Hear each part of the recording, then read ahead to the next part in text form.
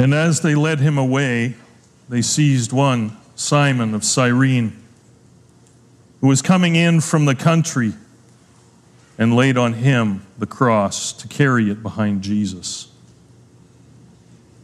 And there followed him a great multitude of the people and of women who were mourning and lamenting for him. But turning to them, Jesus said, "Daughters of Jerusalem, do not weep for me, but weep for yourselves and for your children. For behold, the days are coming when they will say, 'Blessed are the barren, and the wombs that never bore, and the breasts that never nursed.' Then they will begin to say to the mountains, 'Fall on us,' and to the hills, 'Cover us.' Or if they do these things when the wood is green, what will happen when it is dry?" Two others who were criminals were led away to be put to death with him. When they came to the place that is called the Skull, there they crucified him and the criminals, one on his right and one on his left. And Jesus said, "Father, forgive them, for they know not what they do." And they cast lots to divide his garments, and the people stood by watching. But the rulers scoffed at him, saying, "He saved others, let him save himself, if he's the Christ of God, the chosen one." The soldiers also mocked him, coming up and offering him sour wine and saying, "If you are the King of the Jews, save yourself." There was an inscription over him, "This is the King of the Jews." One of the criminals who was hanged railed against him, saying, "Are you not the Christ? Save yourself and us." But the other rebuked him, saying, "Do you not fear God, since you are under the same sentence of condemnation, and we indeed justly, for we are receiving the due reward for our deeds, but this man has done nothing wrong." And he said, "Jesus, remember me when you come into your kingdom."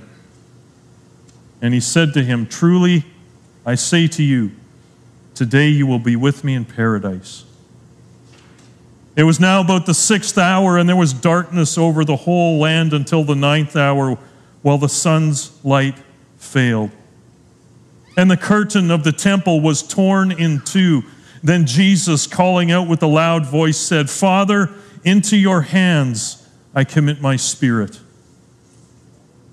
And having said this, he breathed his last. Now when the centurion saw what had taken place, he praised God, saying, "Certainly this man was innocent." And all the crowds that had assembled for this spectacle, when they saw what had taken place, returned home beating their breasts. And all his acquaintances and the women who had followed him from Galilee stood at a distance, watching these things. This is the word of the Lord. Lord, as we gather together today, we gather to celebrate and to remember and to reflect on the cross. That is the only thing that matters today. And we come to this table where Jesus said, "Whenever you eat this bread and drink this cup, you proclaim the Lord's death until he comes." And so, Lord, help us to fix our eyes on the cross this morning. Let us hear your words and your heart for your people. In Jesus' name, amen. Words of an old hymn, "Jesus, keep me near the cross. There a precious fountain, free to all a healing stream, flows from Calvary's mountain. Near the cross, O Lamb of God, bring its scenes before me. Help me walk from day to day with its shadow o'er me." We want to focus on the Gospel of Luke and how Luke tells the story of the crucifixion today. Luke starts this, and I think it goes through 4. He gives us 4 sayings of Jesus, 3 from the cross. There's about 7 sayings of Jesus from the cross, and here Luke gives us 3 of them, and he also has something that he says to a group of people who are walking the road with him to the cross. 4 things happen here, and very much almost as a psalm, structured like a psalm. It starts with lament, a reality of the horror to come. There is intercession, there is a promise, and there's a dedication to God. And through Luke's gospel, all the time we see this focus on the other. This focus on the downcast, the downtrodden, the marginalized in society. And Luke's crucifixion scene takes us there too. In the midst of his suffering, Jesus is concerned about others.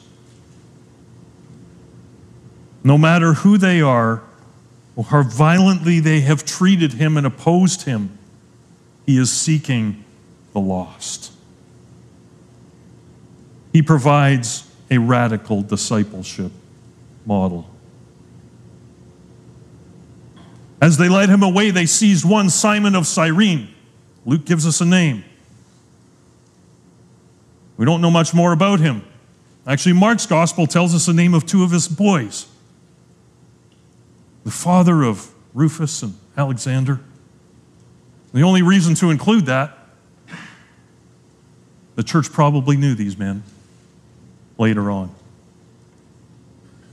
And they laid on him, and he carried the cross behind Jesus. And one of the things Jesus said over and over throughout his ministry was, if you're going to follow me, take up the cross and follow. Here is a living example. Not that Simon wanted to do this, he was forced into it.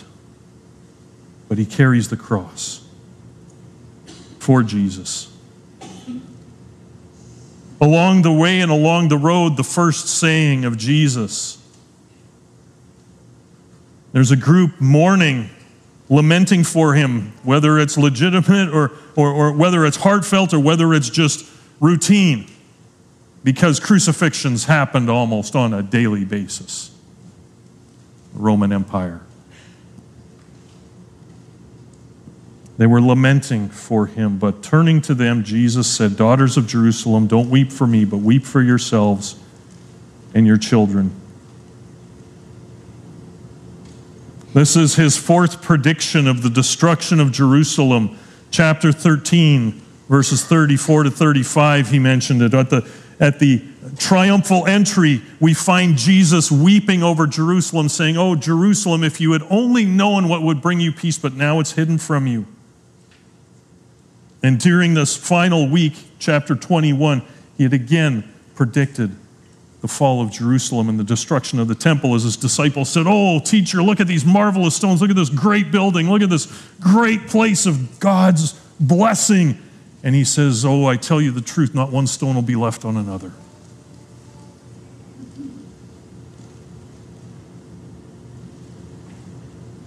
And if you read the accounts of the destruction of Jerusalem and the siege of Jerusalem and the factions between the zealots and the different groups in Judaism in the 10 years leading up to AD 70, and the horrors that happened in Jerusalem when they were fighting amongst themselves even before the Romans got there. Actually, to an extent, the Romans were like, "Hey, just leave Jerusalem alone. They're doing a good enough job killing each other."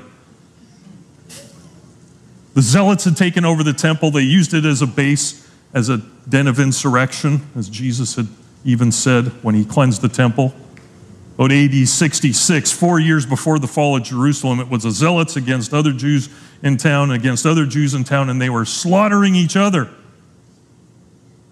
The Romans were like, "Hey, we don't need to touch them.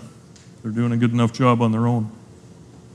But finally, the destruction came, and this came all too true. And Jesus quotes Hosea 10:8, "Fall on us, cover us.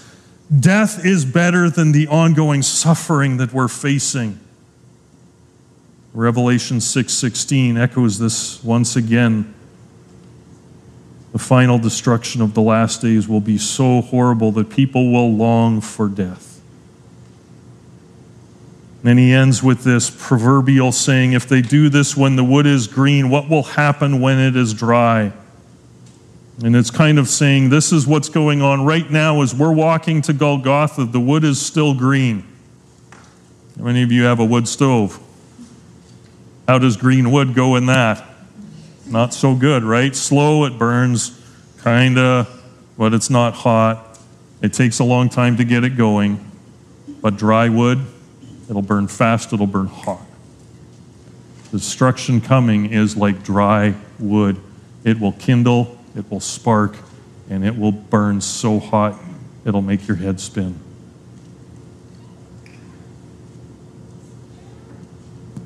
Jesus invites lament for the rejection that he has faced. He does not call down vengeance on his enemies. He does not call for an overthrow of those who have sought to destroy him. He says, weep for yourselves because it's going to get even worse. If Jesus' death is this bad to mourn over, the coming judgment will be even worse. Darrell Bach in his commentary says, as painful as Jesus' death will be, he knows that he will be taken care of, vindicated, and resurrected. He's been saying this all along. The Son of Man will be betrayed into the hands of evil men. They'll put him to death, but 3 days later he will rise again. He knew this all the way along.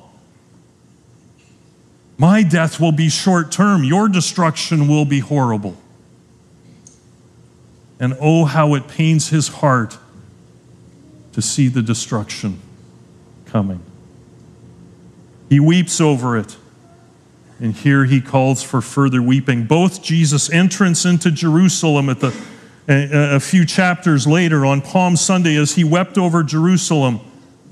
His entrance into Jerusalem is marked by tears, and his exit from Jerusalem is marked by tears and the prophetic voice that the end is near for Jerusalem.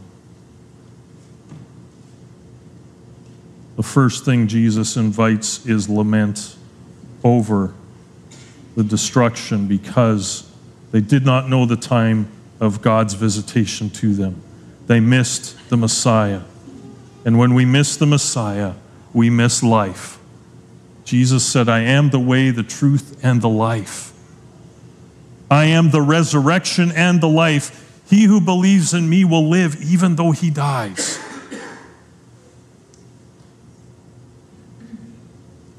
When we miss the Messiah, we miss life.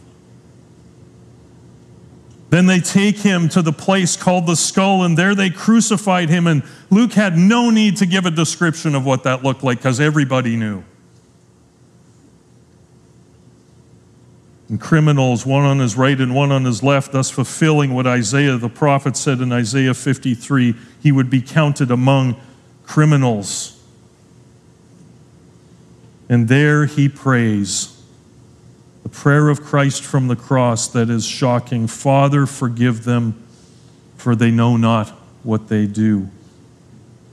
Well, they did know what they were doing. They were getting rid of a troublesome guy who was upsetting the way things were. Right? That was their intention. Now, Pilate had said numerous times, and we'll get to this, innocent, innocent, innocent, 3 times. Herod, innocent, doesn't deserve this. Religious leaders, kill him now. He's upsetting the way we like to do things. Get rid of him. We see this echoed in a further discipleship move. Jesus takes his teaching and he lives it out. Luke chapter 6, 27 and 28 is also in the Sermon on the Mount in Matthew chapter 5. But in Luke chapter 6, just to keep it with our good friend Luke here, Jesus said, but I say to you who hear, love your enemies, do good to those who hate you, bless those who curse you, pray for those who abuse you. To the one who strikes you on the cheek, offer the other also, and from the one who takes away your cloak, do not withhold your tunic either. Give to everyone who begs of you, and from the one who takes away your goods, do not demand them back.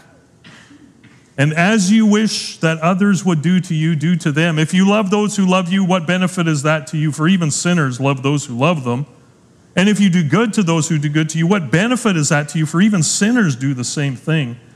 And if you lend to those from whom you expect to receive, what credit is that to you? Even sinners lend to sinners to get back the same amount.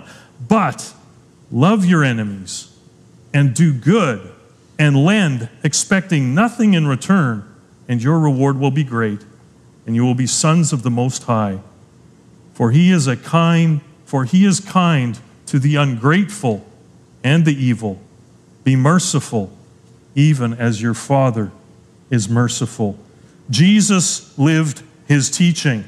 In Matthew's gospel, he starts it off with, you have heard it said, love your neighbor, hate your enemy. And if you go back in the Old Testament, it's like, yeah, there's the imprecatory Psalms, oh God, these people are bothering me, kill them all, get rid of them, annihilate them.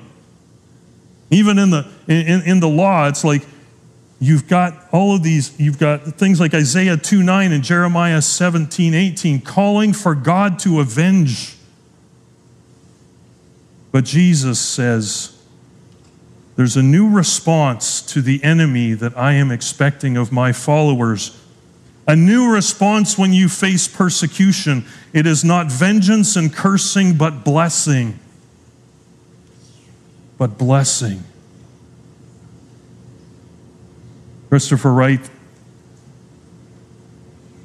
in his commentary, says this: Jesus prayed that they should be forgiven, and Jesus died so they could be forgiven. Jesus raised the bar on discipleship.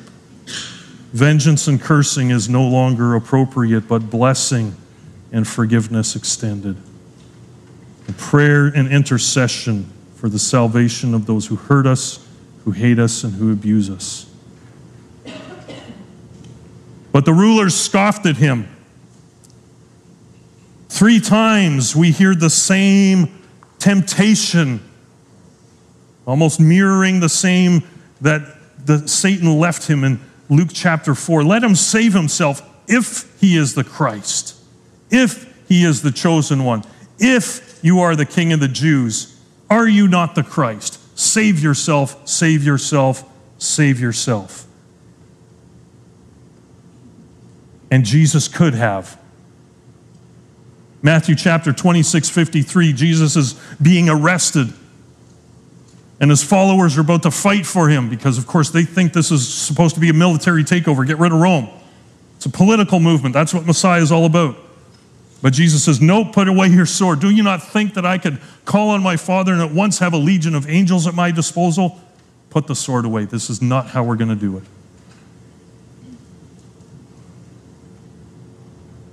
See, if Jesus had saved himself, he could not have saved us. If Jesus had saved himself, he could not have saved us. There's irony in each of these statements. Let him save himself if he is the Christ of God, if he is the chosen one. The baptism of Jesus, you are my son, my beloved, and you I am well pleased. Here they even declare the truth. Christ, the chosen one, but they reject it and they mock it. The King of the Jews, are you the King of the Jews? Is mocking the charge. The statement that is printed on the cross, the King of the Jews. In Jesus' lifetime, this is the only written message about him. All the Gospels come later. The first thing written about Jesus, King of the Jews. One of the criminals is mocking him, are you not the Christ? Save yourself on us. The irony is that the only way Jesus could be Messiah, the Christ, was to follow the plan of God so that by not saving himself, And by going through with his suffering and death, he would be able to save us.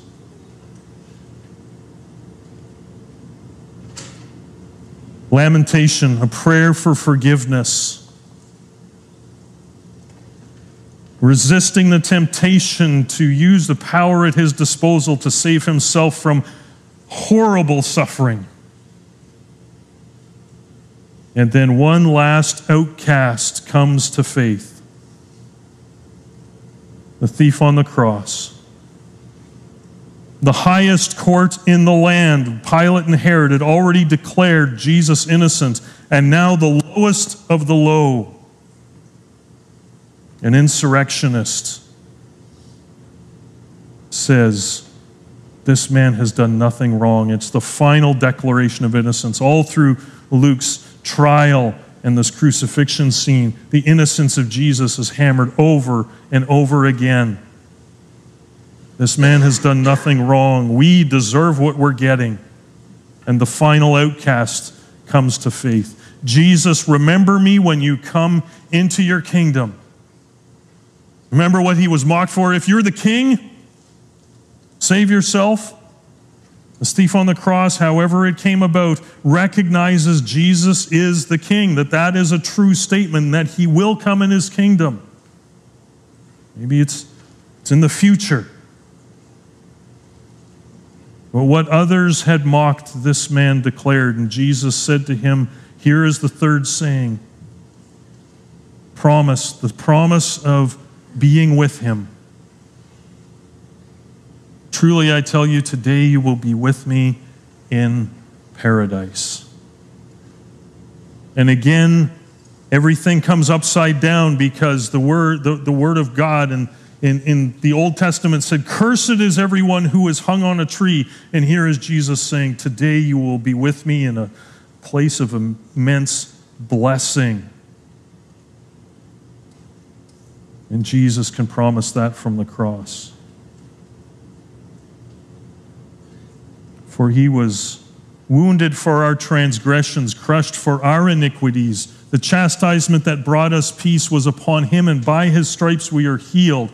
This man was saved not from the cross that he was on, but he was eternally saved through the cross of the one crucified beside him. Truly, I tell you, you will be with me in paradise today. And then darkness comes over the land. Luke sets the scene.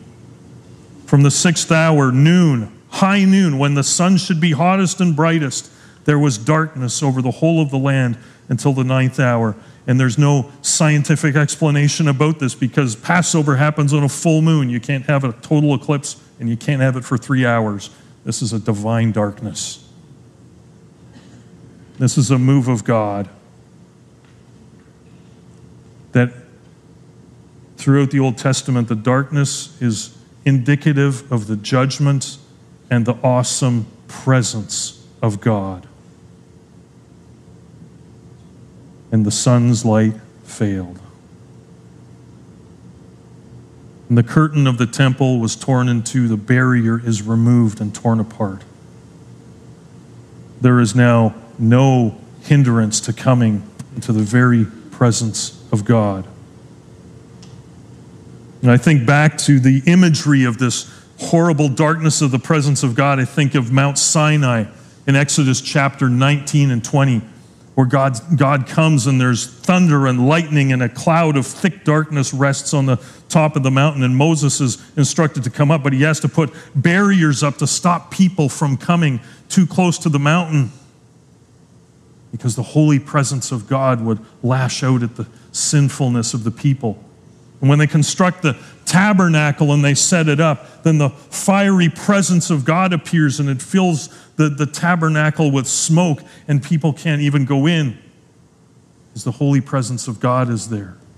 And only the priest could go in once a year behind that curtain after having purified himself with sacrifices, and there he would once a year offer intercession for the people as he took the blood of the Passover into that holy of holies. Here that temple curtain is torn.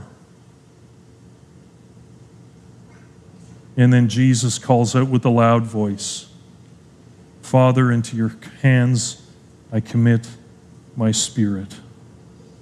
And he breathes his last. Jesus is in control of every breath he takes, the timing of his death. He lays down his life with the unique authority that he told us in John. I have authority to lay my life down and to take it up again. Nobody takes it from me. I lay it down of my own accord, John 10. Father, into your hands I commit my spirit, Jesus quotes from Psalm 31:5 that we heard this morning.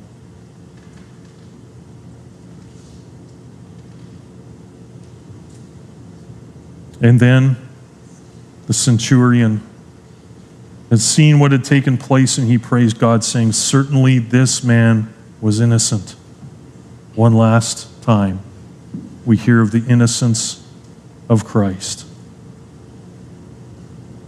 Michael Card notes that without exception, when centurions in the New Testament are part of the story, they are always in a positive light. Think of that. Every time you see a centurion approach Jesus, it's with humility. I'm a man under authority too. I get it. I get you're under authority. Every time. Very interesting. He praised God. Certainly this man was innocent. All the crowds had assembled for this spectacle. When they saw it taking place, they returned home beating their breasts. Something was changing in their hearts. In the beginning of the Gospel of Luke, there was this scene at the temple where Simeon said, this child will cause the rising and fall of many, and he will bring division in Israel. And there's those that are desperately wanting him dead, and those who are grieving at his death. And as the scene closes, all his acquaintances and the women who had followed him from Galilee, those who had gone on the long journey that started in Luke's Gospel in chapter 9, investing their time and their resources. Read about them by name in Luke chapter 8, 1-3. They would have had families, mothers even. They may have been mothers. They invest their time, their resources, and they've been following Jesus. And we'll meet them again in the next few verses. Come back for the sequel on Sunday. They were at a distance watching all these things. 3 times in the next few verses and right into chapter 24, we will see that the eyewitnesses to the death of Jesus, the burial of Jesus, and the resurrection of Jesus are all these women who had followed him from Galilee. The first witnesses and the first to declare the resurrection.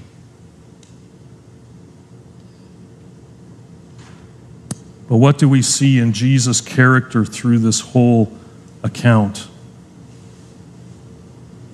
Don't weep for me, weep for yourselves. Father, forgive them, they don't know what they're doing. Truly, you'll be with me in paradise. Father, into your hands I commit my spirit. I see in this the character of Yahweh himself in Christ, slow to anger, abounding in steadfast love, forgiving sin, iniquity, and transgression. Exodus chapter 34. By taking it on himself. We sang it this morning. He became sin who knew no sin, that we may become the righteousness of God. 2 Corinthians 5:21. These prayers of promise, these prayers of lamentation that we read today are the words that come back even in Acts chapter 7, when Stephen, not one of the apostles, a follower of Jesus, meets, well, he's It's the same group of people that are against him, same group of people that are against the emergence of the church. It's this really conservative group of Jews who think that, they understand the Bible better than anybody else, so if there's anything different, we got to kill them all. And Stephen echoes this. I think Luke wants us to read these two accounts together. Acts chapter 7. As Stephen is being stoned, he says, Lord Jesus, don't hold this sin against them. And he says, Lord Jesus, into your hands I commit my spirit. This is how a follower of Jesus, this is how a follower of Jesus embraces persecution and enemies and death. Because this is how Jesus models it for us. He laments over their brokenness and the fact they missed him completely. He intercedes even though they have turned against him completely. He promises the repentant a place with them, and he dedicates himself completely to the care of God. And so may we live that out today. In the midst of any suffering and injustice we face, may we lament for those who come against us. May we intercede for their salvation. And may we offer an open door the moment somebody turns around in repentance, no matter where they've been, how they've lived, or what they've done wrong. This man had nothing, could do nothing other than just say, remember me, Jesus. And may we dedicate our lives to the care of God and commit our spirits to him. The prayer of promise is available because of the atoning work of Jesus Christ. As we come to the table this morning, let us remember the character of God embodied in his Son, Jesus Christ.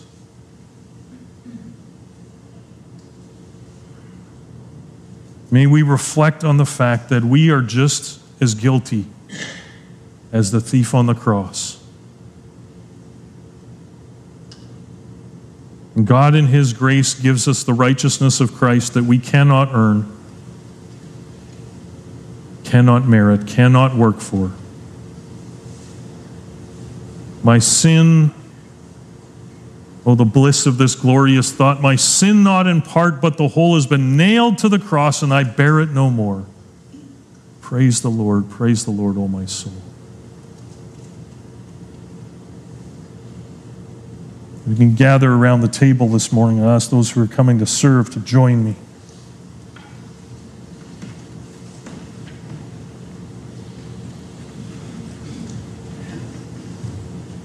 And let's bow our heads in preparation and just prayer and meditation on these words from Isaiah. He was despised and rejected by men, a man of sorrows and acquainted with grief, and as one from whom men hid their faces. He was despised, and we esteemed him not. Surely he has borne our griefs, carried our sorrows, yet we esteemed him stricken, smitten by God, and afflicted. But he was pierced for our transgressions. He was crushed for our iniquities. Upon him was the chastisement that brought us peace, and with his wounds we are healed. All we like sheep have gone astray. We have turned every one to his own way, and the Lord has laid on him the iniquity of us all. He was oppressed, and he was afflicted, yet he opened not his mouth. Like a lamb that is led to slaughter, and like a sheep before his shearers is silent, so he opened not his mouth. By oppression and judgment he was taken away. And as for his generation, who considered that he was cut off from the land of the living, stricken from the transgressions of my people. And they made his grave with the wicked and with the rich man in his death, although he had done no violence, nor was there deceit in his mouth. Yet it was the will of the Lord to crush him, to put him to grief. When his soul makes an offering for guilt, He shall see his offspring, and he shall prolong his days. The will of the Lord shall prosper in his hand. Out of the anguish of his soul he shall see and be satisfied. By his knowledge shall the righteous one, my servant, make many to be accounted righteous, and he shall bear their iniquities. Therefore I will divide him a portion with the many, and he shall divide the spoil with the strong, because he poured out his soul unto death, and was numbered with transgressors. Yet he bore the sin of many, and makes intercession for transgressors. Let's pray. Lord, as we come to this table this morning, we must reckon with the fact that apart from the shed blood of Jesus Christ, apart from the brokenness of his body on the cross, there is no forgiveness for sins.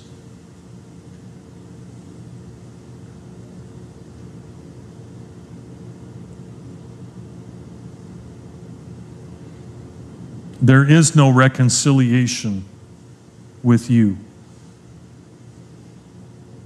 There is no healing for the brokenness of our world apart from the cross of Christ.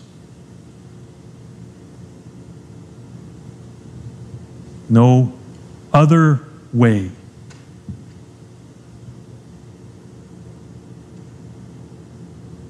There is nothing that will heal the brokenness of our hearts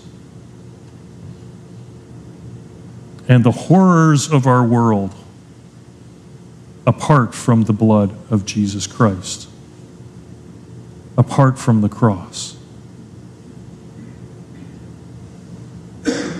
And so, Lord Jesus, as we come around this table, help us to remember that it is not through strength, not by might, nor by power, but by my Spirit, says the Lord.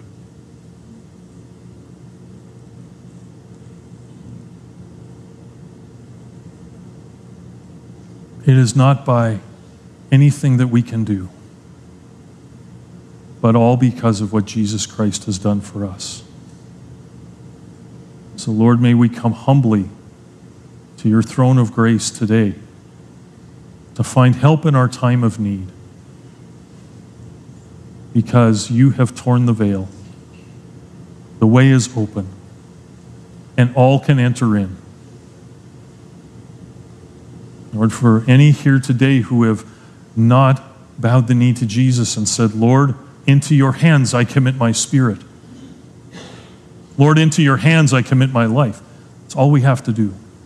Lord Jesus, into your hands I commit my life, all that I am. Thank you for going to the cross so that I don't have to. I am that lost sheep who has gone astray, and my iniquity has been laid on you. Into your hands I commit my spirit.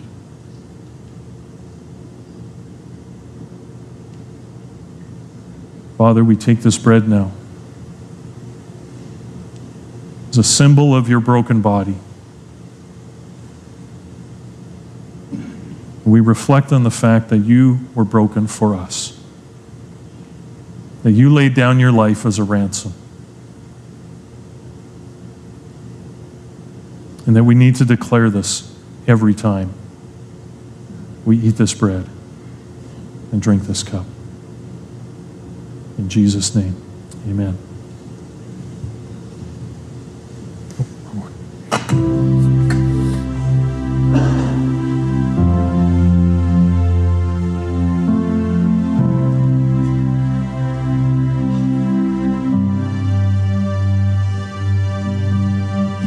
Precious blood has left me forgiven. You're like the whitest of snow, powerful to make sin and shame retreat. This covenant is making me whole. Precious blood has left me forgiven.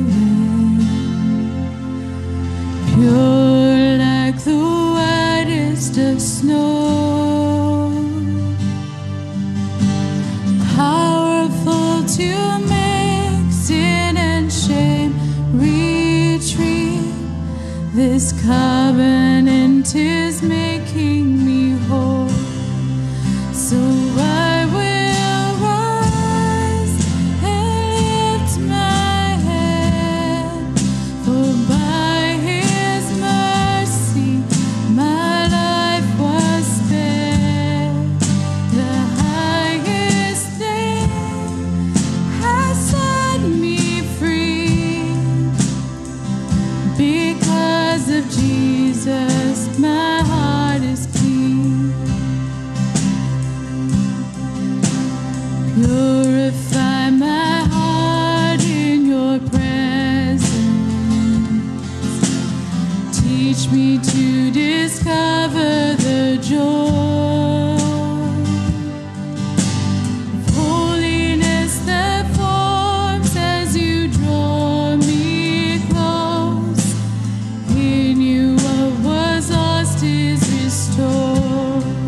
So I will rise and lift my head, for by His mercy my life was spared.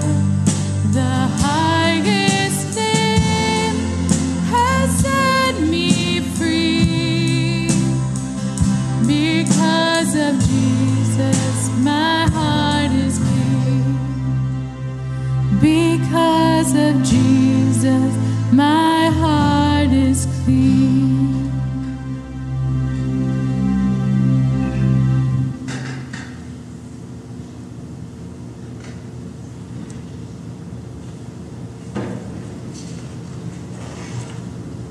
The night He was betrayed, Jesus took bread and He broke it and He said, "This is my body, given for you. Do this whenever you eat it in remembrance of me."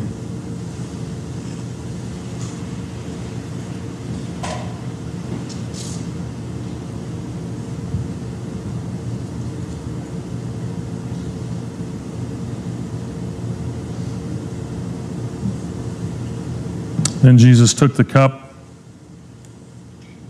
He said, "This cup is the new covenant in my blood. Take it and divide it amongst yourselves." Lord, thank you for the shed blood of Jesus. You remind us through the book of Hebrews that without the shedding of blood, there is no forgiveness for sins. But also over and over, you remind us that this is the last time it had to be done. And that your perfect sacrifice has opened the way that can never be shut.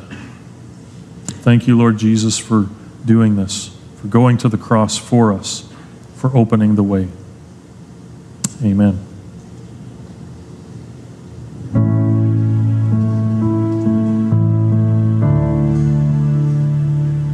How great the chasm that lay between us, how high the mountain I could not climb.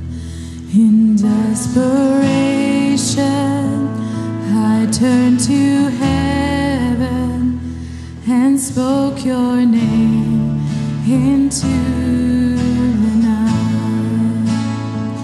Then through the darkness, your loving kindness tore through the shadows of my soul.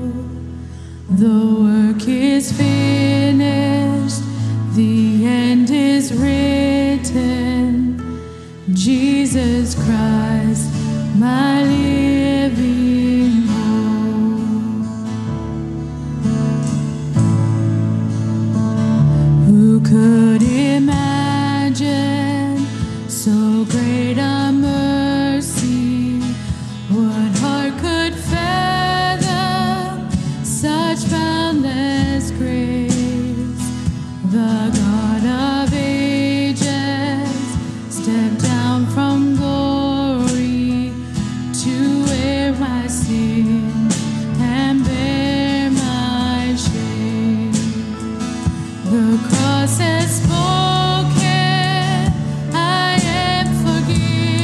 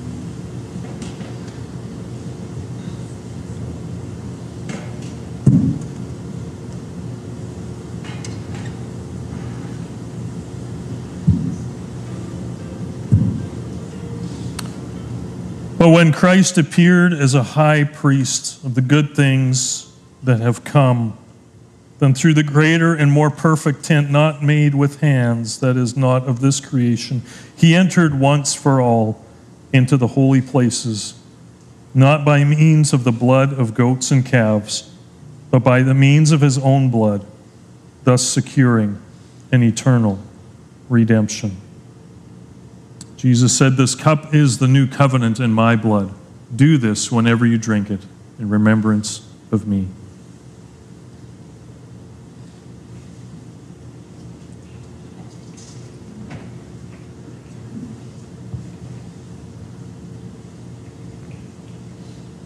Let's stand for the benediction.